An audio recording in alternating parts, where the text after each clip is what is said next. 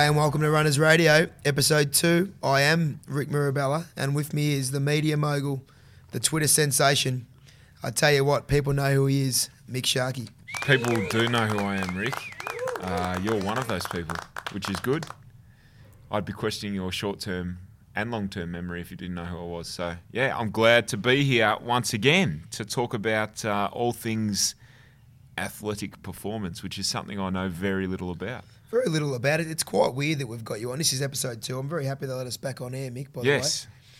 Can you imagine if There's no rules on iTunes, really. You can get on and say whatever you want. How good's iTunes? iTunes is great. Imagine this was a commercial station and they're just saying, they're going to let these two blokes back on air. But Just yes, thinking of getting gassed and having a podcast called Late Night Regrets and just sort of mumbling into the microphone. But that might be a conversation for another day. would it be as popular as that Big Brother thing they used to have? Is it Big Brother? Hot Dogs. Yeah, I remember Hot Dogs and Big Brother Uncut After Dark. Yes, After Do you remember Dark. that? I remember that. Saw the odd bit of nipple there. Yeah, It the was old good. circa. Back in the day, that was pretty good. Circa 0203. Now, listen, we do talk performance, but it's springtime, and I guess with spring comes lots of new challenges for different people. But Coming out of hibernation. hopefully that's not the case. In here, we've been working hard through winter. In Melbourne at the moment, we're in the second week of spring, and it is time for people to get stuck into their fitness. But I always say, if you work through winter, then you should be consistent and you should feel good and really reap the rewards of spring. But unfortunately, that isn't always the case for a lot of people through different circumstances. So how have you been travelling in the spring the last couple of weeks, Mick Shark? I think the spring, the couple of nice warm days we had have sort of sparked me up a bit, because although I try and get in here right throughout the winter like most of the regulars in here, I find it's a struggle to get out of bed, like fair income. I think since about June 1 up until recently, I reckon I've been rolling in about 5 minutes late to every session. August 31. It is so difficult to get out of bed. The Southern Hemisphere winter for those But listeners. I don't think I'm alone in that regard. I think people find it generally tougher to get motivated, number one, during winter, but also you tend to eat more during winter, I think. We sort of, subconsciously we're sort of storing the fats over the cold months, so you feel a bit sluggish. Oh, look, there's no doubt about that. Look, any listeners of mine and readers of mine over the journey would know that continuity and just that word motivation, I don't love it. I love the ability to continue to just get the job done. And look, it's not going to be easy in the middle of winter, and that's the show for another day, training through the winter, because we're into spring now in Melbourne. But I guess the biggest thing with those of you that are coming out of hibernation is just to continue to front up, number one. But number two, don't try to make up for 6 weeks or 8 weeks of hiatus in 1 or 2 weeks. So just take it really slowly, ease into the session. If you've started running again, or you've got back on the bike, or you've got back in the weights room, there's no need to hit PRs in the first month. Just really gradually build into the first 3 or 4 weeks, because believe me, and it's not rocket science, but the bigger foundation you build, the more sustainable and the better to launch from. When you actually get fit, you get authentically fit, you get fit properly. You don't go and say, I'm going to do an 8-week challenge or a 6-week challenge or any of that rubbish. I can't stand that, but I'll talk about that another day. But springtime is when you get lots of people coming back into the fitness field. We're a bit more performance centre in here, so people have been here most of the time, as has Mick Sharkey. But I promise you, the weather's turning. Build it up slow, and by the middle of summer, you'll be absolutely flying, Shark. Some good advice you gave me during winter when I was sort of battling with a couple of sessions was to mix it up. And if you're doing it tough, getting up early in the morning, maybe miss one early morning session, but then try and go for a run outside or something like that later in the day or at night. And I did that with a great deal of success over the winter months. I've actually bloody loved going for a run outside, the odd 2 or 3 times a week, just a little 3 or 4K to stretch the legs before dinner. But that's probably been some of the best advice I've ever had in terms of trying to stay focused and consistent with training, was just to break up the monotony of it a little bit and do something different. And yeah, I really found that work. So that might be something that people can try to, if they're finding it difficult to get back into a routine after a long cold winter, just to try and mix things up a little bit. Yeah, variety is key, but it's key to stimulus as well. Like, the key to adaptation is be able to create a different adaptation. So the variety for you in that sense was doing a 15, 20-minute jog outside, and that worked really well for you. And it got you back consistent again, which was fantastic. And then you knew you had the fitness in the bank, so it was pretty simple for you to go for an easy jog well below the pace you might run in here, and it felt good, and you felt strong, and you just got a bit of different stimulation, which is good because you're mixing up the scenery as well. Now, it's a good time of year, obviously, with footy finals and spring racing and all this rest of it. It's a bit of a party month, September, October. Talk to me about running or training hungover. Yeah, because there's a fair chance that we're all going to be in that boat at some point in the next 8 weeks. Definitely. And I'm certainly made I was the king of, I reckon, hungover training. A lot of my Sunday long runs back in the day, Shark. But Gee, that shocks me. Oh, yes. I certainly used to do it a lot better than I do it now. But look, in all seriousness, some of us, you can get away with it, but it's not healthy. Like, you got to be careful if you do. Is it dangerous to do?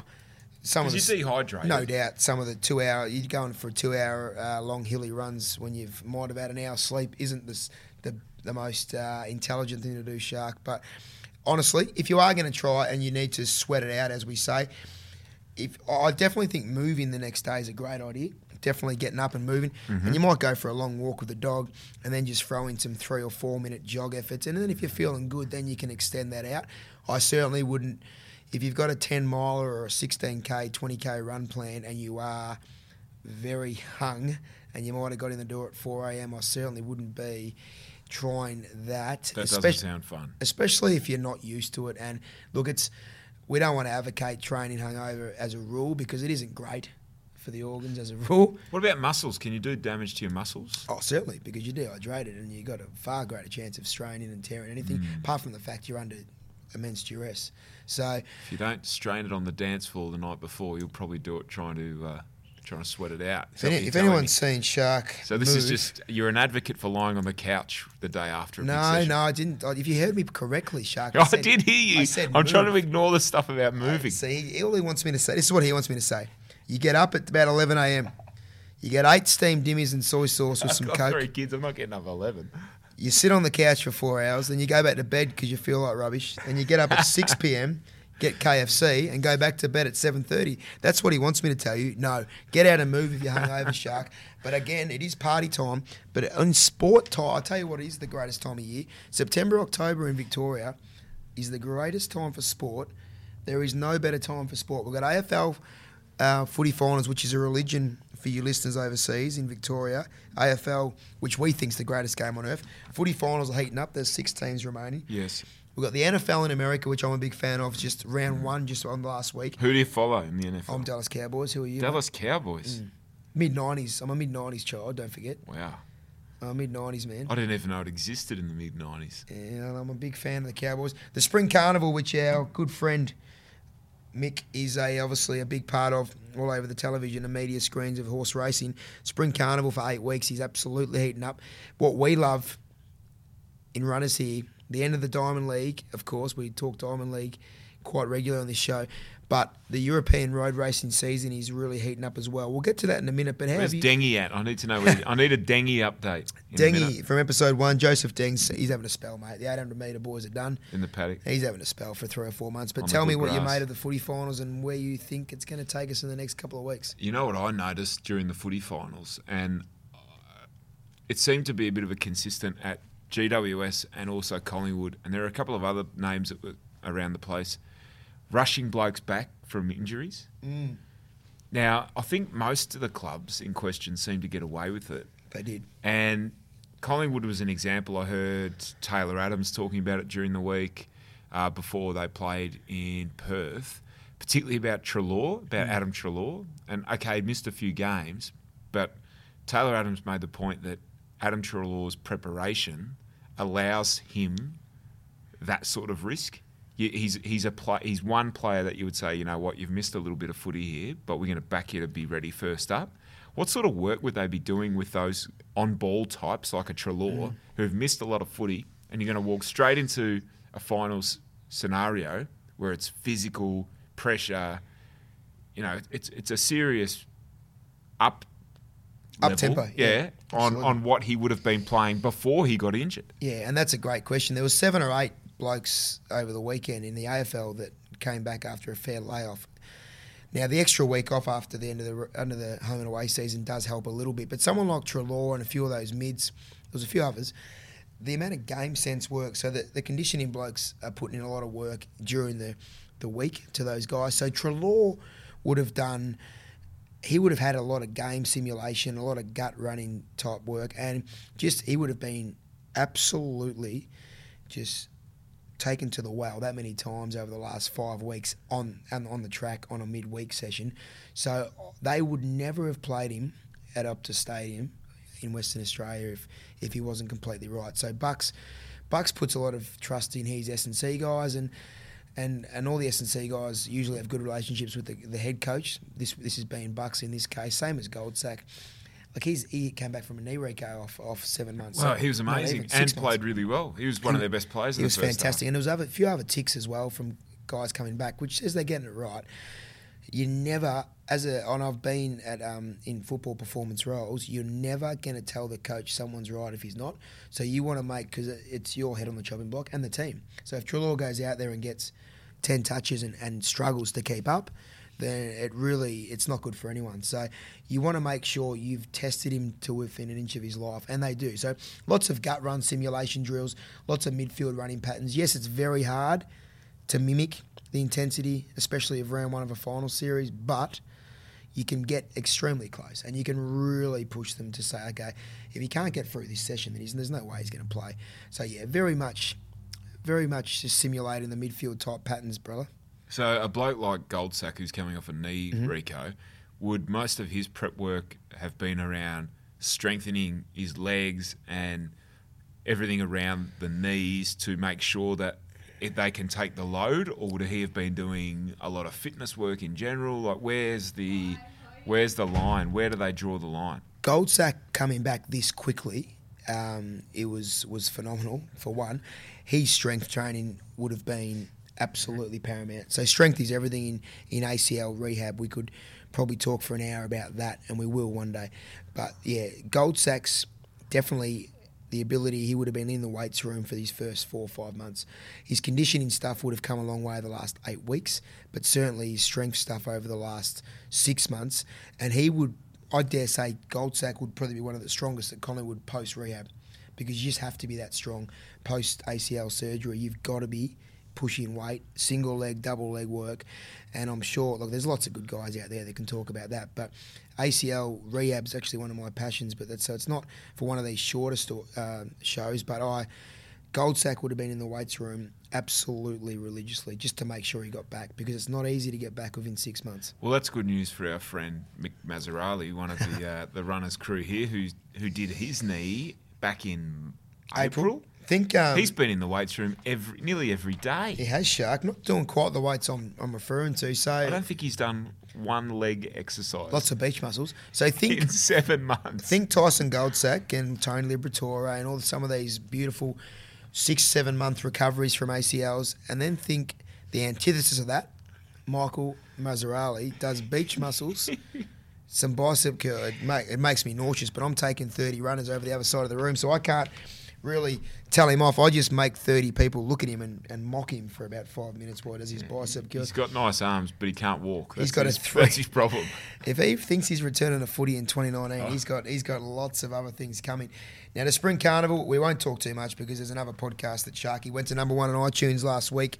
The Great Game. You can get on that if you want, Mick Sharky and listeners. Now, tell me about horse racing. Tell me about some of the performers of the spring, and not just the runners. Tell me about 2 or 3 of your rising stars for the next 3 months. Yes. Interesting. I've been spending a lot of time with Darren Weir, who's the number 1 trainer in the country at the moment, and learning about what he does. And I'm actually, you don't know this yet, but I'm going to take you out and show you a couple of his properties. He runs 3 properties, and they're all very different.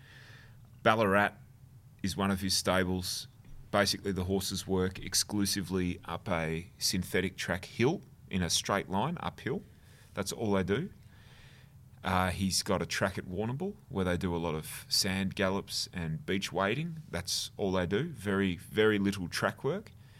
And the third venue, which is the one I'm keen for you to have a look at, is at Maldon, south of Bendigo. Now, what he's done there is build a sand track where the sand is about 1 metre deep. Wow. And all the horses do is constant circles, laps of this track in the deep sand. And his vet bill, he was telling me in the last 12 months since he's had that sand track, has been cut by a third.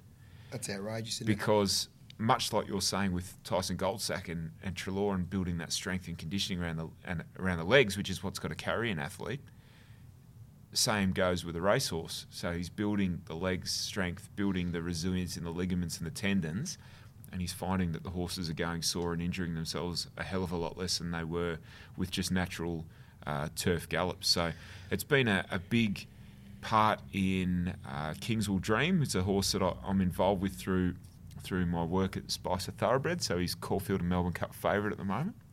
So he's done a lot of that process. And then another client, we've bought a number of Japanese horses and giving them to Darren Weir. And now they're going through that process too. And you can see, he tells the owners when you send him a horse from a different venue, it'll take me about 6 weeks for them to start remodelling and for their bodies to start changing. And it quite looks, neuromuscular profiles, everything changes. It's pretty amazing. You don't expect much from them at their first up run. Second up run, there's an improvement. But third and fourth run in, they just come alive. And their whole system just turns inside out. Their coat changes. Their eyes are a hell of a lot brighter and clearer. They've got a big appetite, and their bodies just wake right up to the work. And he just rotates his horses through those 3 properties. So, mate, as far as my spring's been concerned, like we're still a fair way out from the major races like Caulfield Cups and whatnot. I've been spending a lot of time looking at, I guess, elite performance from an equine sense, but it's been bloody fascinating. The equine, so I've loved horse racing my whole life as well, since I was 4 or 5, and I am a massive endurance and aerobic physiology nerd. That's definitely my passion, is the physiology of endurance training. So with the horses, I've always loved the marriage in that as well. So I can definitely resonate with that, and I can't wait to get out there because Darren Weir is one of the best trainers in the nation. So believe me, the work and the programming these trainers put in for these racehorses is just as much as us coaches and sports scientists for our runners and triathletes. Now, that's all going on. The Diamond League finished off, Nick Shark. Diamond League, this is where it's at. Now, Shark, I will not bore you too much. Ethiopians win this week? They did. It's funny you say that. They went. Odds on there'll be an Ethiopian or a bloody Kenyan winning something. We're not gonna talk too much, but I just want to say one thing. The 5,000 metres last week, I tell you what, did I get aroused. Now listen, the 1 to 5 was all Ethiopians, but a young fella by the name of Salomon Barega.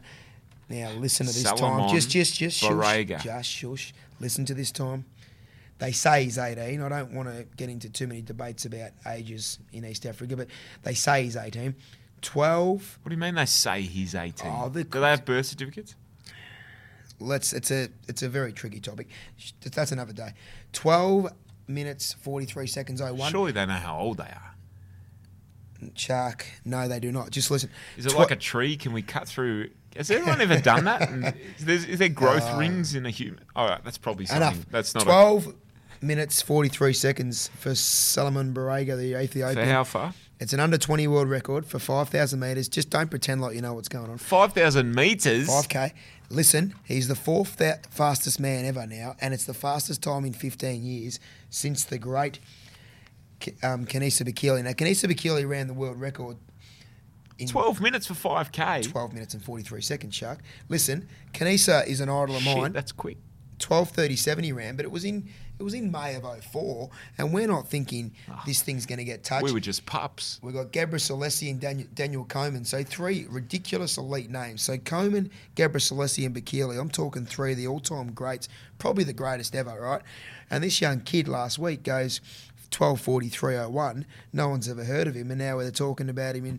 These three are Michael Jordan of athletics. Solomon Barriga. Yeah, remember that name. But just quickly, and then we'll get off this. Stewie McSwain, who's a young Aussie from King Island, a lovely young fella. He went 13:05. Only one Aussie's ever broken 13 minutes, and that's the great Craig Buster Mottram, who we will get on this show very soon. He lives in Mentone. Buster Hyman. We love Mottram. 12:55 was Craig Mottram, and he's definitely one of the greatest ever distance runners Australia's ever seen. Stewie McSwain's only 21, and he will break 13 in the next 12 months. I'm calling it. He'll break 13 minutes. He might not break Buster's time, but he will break 13 minutes now. I love the names involved here. Continue. We've got Solomon Barriga. Barriga. You say Barriga, I say Barriga. We've got Hagos Gerbrawet. Gerbrawet. He ran 12:45. And then we've got Stewie McSwain. Stewie McSwain was 8th, but I just put him up there so you can see his name. Yeah. But Stewie McSwain. What a name. Now, he was destined for greatness. Better than Hagos, to be fair. I love Stewie. He's a very, very tough athlete. Apologies to anyone named Hagos that's listening. Just quickly, Shark, you'd like this. If you go to YouTube and look at the vision, Stewie McSwain was that fatigued at the end of the 12.5 lap race. He fell over and broke his collarbone. Should have called himself Hagos or something like that. It might have just carried him an extra. Let's continue on. 50 now, metres. The road racing season in Europe, Shark. Now, I tell you what, it's fall over there. It's fall, so the fall marathon season is upon us. Autumn. Yes, we say fall. They say fall in Europe, so you got to. Do they? Yeah. Anyway, the Great North Run, the Great North Run, the European fall racing season or autumn, if we're in Australia. Mo Farah won the Great North Run, which is one of the fastest half marathons in the world. He's about 100 years old now, Mo Farah. 59:27. I wanted to now. How old is Mo Farah? Mo's only 36, 37. But I'm 35. I'm not running. How far do you run? He ran 21k, 21.1. 21k's in 59:27. Under a minute. 21k's. Mm-hmm. It's good, isn't it? He's a very good runner. But I tell you what I love is Jake Robinson. 59:58 now. This is one of my favourite athletes of all time. This is, if we can take one thing out of this show, Shark. Yes. I've got different signs up all over the joint about patience and gratitude and mental toughness and the ability to stay the course. Jake Robinson with his twin brother Zane, 11 years ago, moved from a beautiful, comfortable family home in New Zealand to live in an absolute dive in Kenya in a bloody hut to assimilate like with all these Africans, and he's lived like an African distance runner for 11 years. He sleeps on a floor. He sleeps on the floor. I'm telling you, he sleeps on the floor because he's willing to sacrifice, Shark. Shark, he's willing to sacrifice. But you know what? So he's sending this milky white Kiwi to Kenya to sleep on a floor in a blood-stained hut. When he was 17. That has no doubt been acquired through the unfortunate demise of some poor Kenyan person. And what's he doing? Just getting around Kenya going, fish and chips, bro. See, it's choice running. We're trying to talk serious. It was choice. This is what I bring him into. Hagos. Now listen, Jake Robinson is the epitome of the word patience. So 11 years of suffering, 11 years of hard work, doing his 160, 180k weeks. He's been there for 11 years in Kenya. I've said it 5 times, 11 years, yes. No pats on the back, no one saying well done, no mass media, no commercial television, no one saying how good are you. 11 years of work, finally reaping buy Kenya. Finally reaping some rewards, Mick. And this is what people have to realise. If they're going to do another bloody crappy 8-week challenge, it's not about quick fixes or let's get it tomorrow. It's about moving to Kenya. 11 years of toil. Norway. 11 years of toil for Jake Robinson, and he's finally starting to get recognised. His brother Zane's done some good things as well. He's won a bronze medal. Tehran. That's sacrifice. The Aussies were good. Paddy Tien and Michael Shelley were top 10, and Andy Vernon from England. I love the big Andy Vernon. Andy Vernon, I swear, he looks like a big ruckman. Andy Vernon, is he Australian? He's a pom. He's a fantastic runner. He's a good 10k runner on the track in the old days. But I tell you, his pipes are very large. Big pipes. Big pipes and big shoulders. Now, whose pipes would you compare him to in here? Not yours. Big Louis? Big Louis Roberts. No. Big Louis, he's a freak of nature. He looked, you know what? We went and watched that EDS versus YCW. Yep. The Stonecutters. This is local football, yep. And I was looking around for Louis because he's quite a large, imposing unit when he's running on a treadmill in here. Mm-hmm. I thought he looked rather small on the footy field. Oh, you're looking at the right. I think you're trying. I was looking at the right bloke. I think you're revving him up. We've got AFL. This is professional footballers now. Louis is a very good footballer. There were larger men than him. And we've got AFL footballers that come in here and can't believe how big Louis is, and they look at him and go. I just thought he blended in a bit. Yeah, I think he might have been 15 or 16 beers too deep there. Vivian Sherriott from Kenya won the females. Now, she's a fantastic. Vivian's my favourite. Now, I know you love the Sherriotts from Kenya. Now, just quickly, before we get off that, and then we'll get on to your running joke. Bridget Kosgei also ran well. She ran well. She's a good Kenyan runner, 1:07.52 in the Great North Half Marathon. So they're taking on the Western names a little bit here, the Kenyans, with Vivian and Bridget. Yeah, well. So we're going to have, we could have had, instead of, what's your mate's name? Haley Gabriel Salesi. I think his just kids be very they careful. might be John or Steve-O. So Gabriel Salesi's Rick like Gabriel Salesi. Gabriel Salesi's like the Michael Jordan of athletics. If you just go very easy the way you tread around Gabriel Salesi's name. All right, enough of that. This is what I've got to put up with every day. Haley Gabriel Salesi, an absolute legend of the sport. And his son, John. We're going to move on to, I shudder to think, Sharky's running joke. Now, this is good. Look, I've possibly found the best website on earth for jokes about running. Some of the options this week included jokes about the Taliban, mistletoe, and coming out jokes that were somehow intertwined with running. Mm-hmm. that I haven't quite got my head around yet. But there's one here that stood out. And look, we'll get to the more politically incorrect ones in time. But there was one here that really stood out, and I wanted to share that with you. Did you hear about the race, Rick, between the lettuce and the tomato? No, I did not. The lettuce was ahead, but the tomato was trying to catch up. Oh my goodness me! I think this is what I'm dealing with, and we don't prepare. I prepare notes, but maybe I should actually get him to tell me his jokes before we go on air. How good is that? What do you think, listeners? Now that's nearly up there with the Tasmanian Virgin joke. Not good that one. Round one. Not good that Tassie one. What did Virginia Dooley, the Tasweej, have to say about that? Tasweej was not happy with you. She's not happy at all with you, and do you know what? She actually wants to speak to you, so I'd avoid her like the plague. Thanks, listeners. Now, next week, we've got our big interview, another big interview. We've got Chris McCarthy, the 800-metre Olympian from Sydney 2000, and the bronze medalist from Manchester 02. Just read another one. I'll save this for next week. Shark, you can save that one for next week. Politically correct is your friend, great man. Just remember that. Yes, possibly. I look forward to next week, to you discussing the life of an Olympian. Olympian, Chris McCarthy, one of the great middle distance runners of our generation. Fantastic. Thanks, listeners. Have a beautiful day. Enjoy the spring in Melbourne.